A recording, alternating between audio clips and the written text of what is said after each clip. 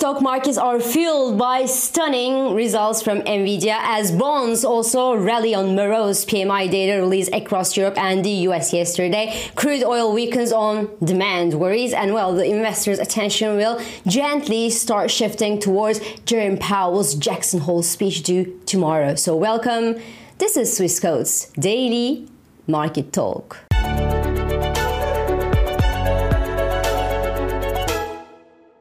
Amazing, simply amazing. Nvidia announced stunning results when it released its second quarter earnings yesterday after the bell. The company reported $13.5 billion sales last quarter, so that was well above its $11 billion projection, and said that it expects $16 billion sales for the next quarter, up from $12.6 billion forecast last quarter. And now I obviously believe them. And earnings also jumped $2.70 per share versus $2.09 expected by analysts, and they also approved $25 billion worth in share buybacks. I mean, there is nothing that an investor could ask for more at this stage. The market expectations were, sky high. I mean, the company expectations was sky high. The market expectation was sky high. The results went to the moon, and the forecast for this quarter is stunning as, well, the company is now expected to earn around $30 billion in the fiscal year 2024, as Nvidia is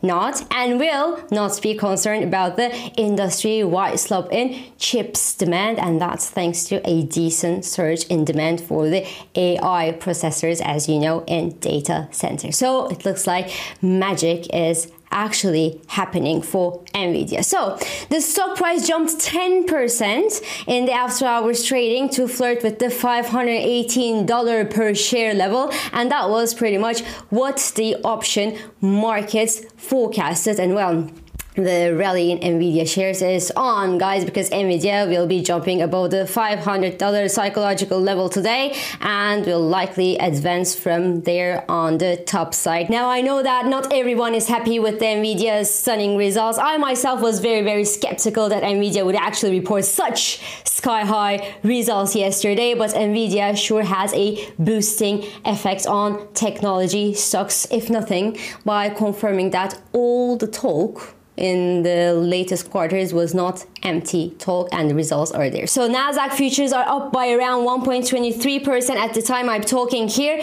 This morning, the S&P 500 futures are also in the positive territory this morning, and further good news is that the yields are down from Europe to the US on meager PMI numbers released yesterday, and that is obviously the perfect combo for the technology stocks, which have so far this year been unquestionably the best place to be for investors in the S&P 500, because S&P 500's technology stocks rallied more than 35% since the beginning of this year, and they obviously do have more to gain. They are followed by, well, consumer discretionary stocks, which gained almost around 30% since the beginning of this year. So that's double the gains recorded by the S&P 500 stocks on average.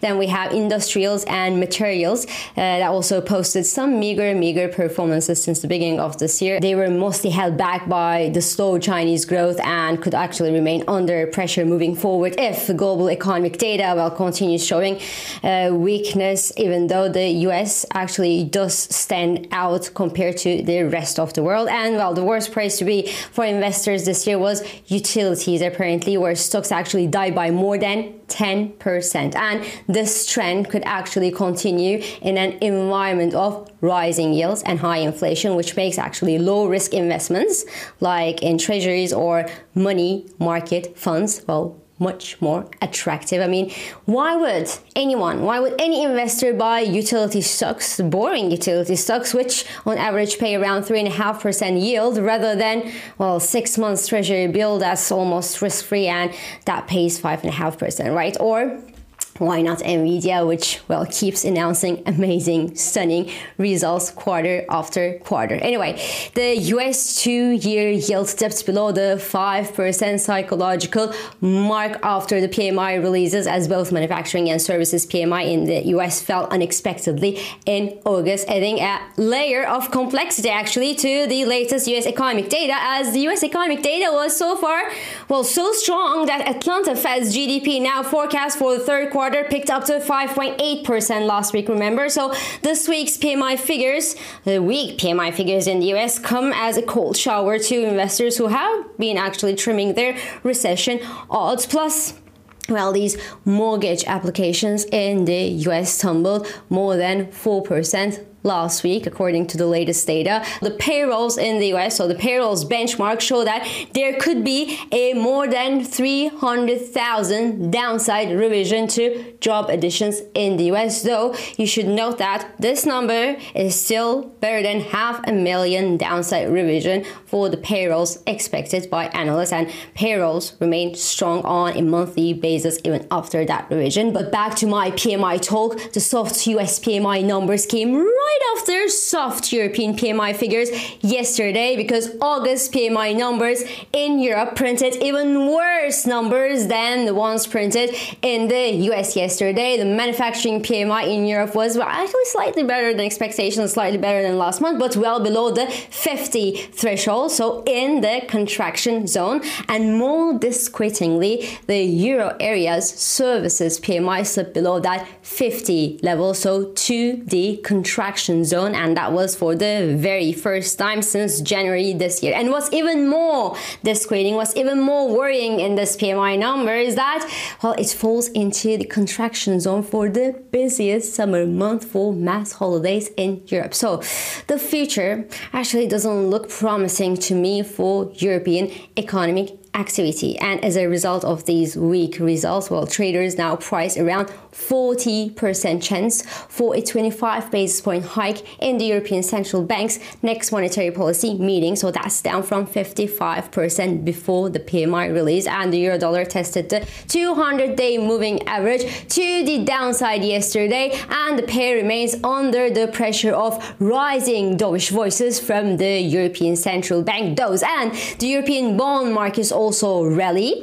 The German 10-year yield, for example, fell more than 5.5% at yesterday's trading session, and we see exact same gloom across the channel in Britain, because all British PMI figures that were released yesterday were well below 50, and they came in worse than expected by analysts, pushing cable shortly below its 100-day moving average, which stands near the 126.35 level. The euro pound, on the other hand, fell to a fresh year low, as the old continent, is now expected to join the UK in its economic demise. So, this being said, I really think that it's still good to keep in mind for investors that these slow PMI numbers are one thing that could eventually actually convince the Fed and the ECB and the Bank of England to slow down on their rate normalizing policies, but they won't be enough if inflation remains high. So the European Central Bank, as the Fed, as the Bank of England, won't hesitate to push the economies into further economic trouble if inflation numbers don't come down toward their 2% monetary policy target. So, this set of morose economic data still kept the US crude below the $80 per barrel level at yesterday's trading session, even though the US inventories dived more than 6 million barrels for the second consecutive week last week. Now, trend and momentum indicators remain comfortably negative for the US crude, and the market conditions are actually far from the oversold territory. So that simply means for traders that there is still room for a deeper downside correction in oil prices from the actual levels. Now, the key level here to watch is the $78.40 level, which is the major 38.2% Fibonacci retracement on the latest rally in oil prices, and which should, if broken to the downside, call the end of the actual rally and call for a bearish reversal, which would then pave the way for a further fall in crude prices toward the 200-day moving average, which stands near the $75.80 per barrel level for the US crude. So, this is all for today. I'm İpek Özkardeşkaya, and thank you for joining me, and thank you for all your messages and feedbacks.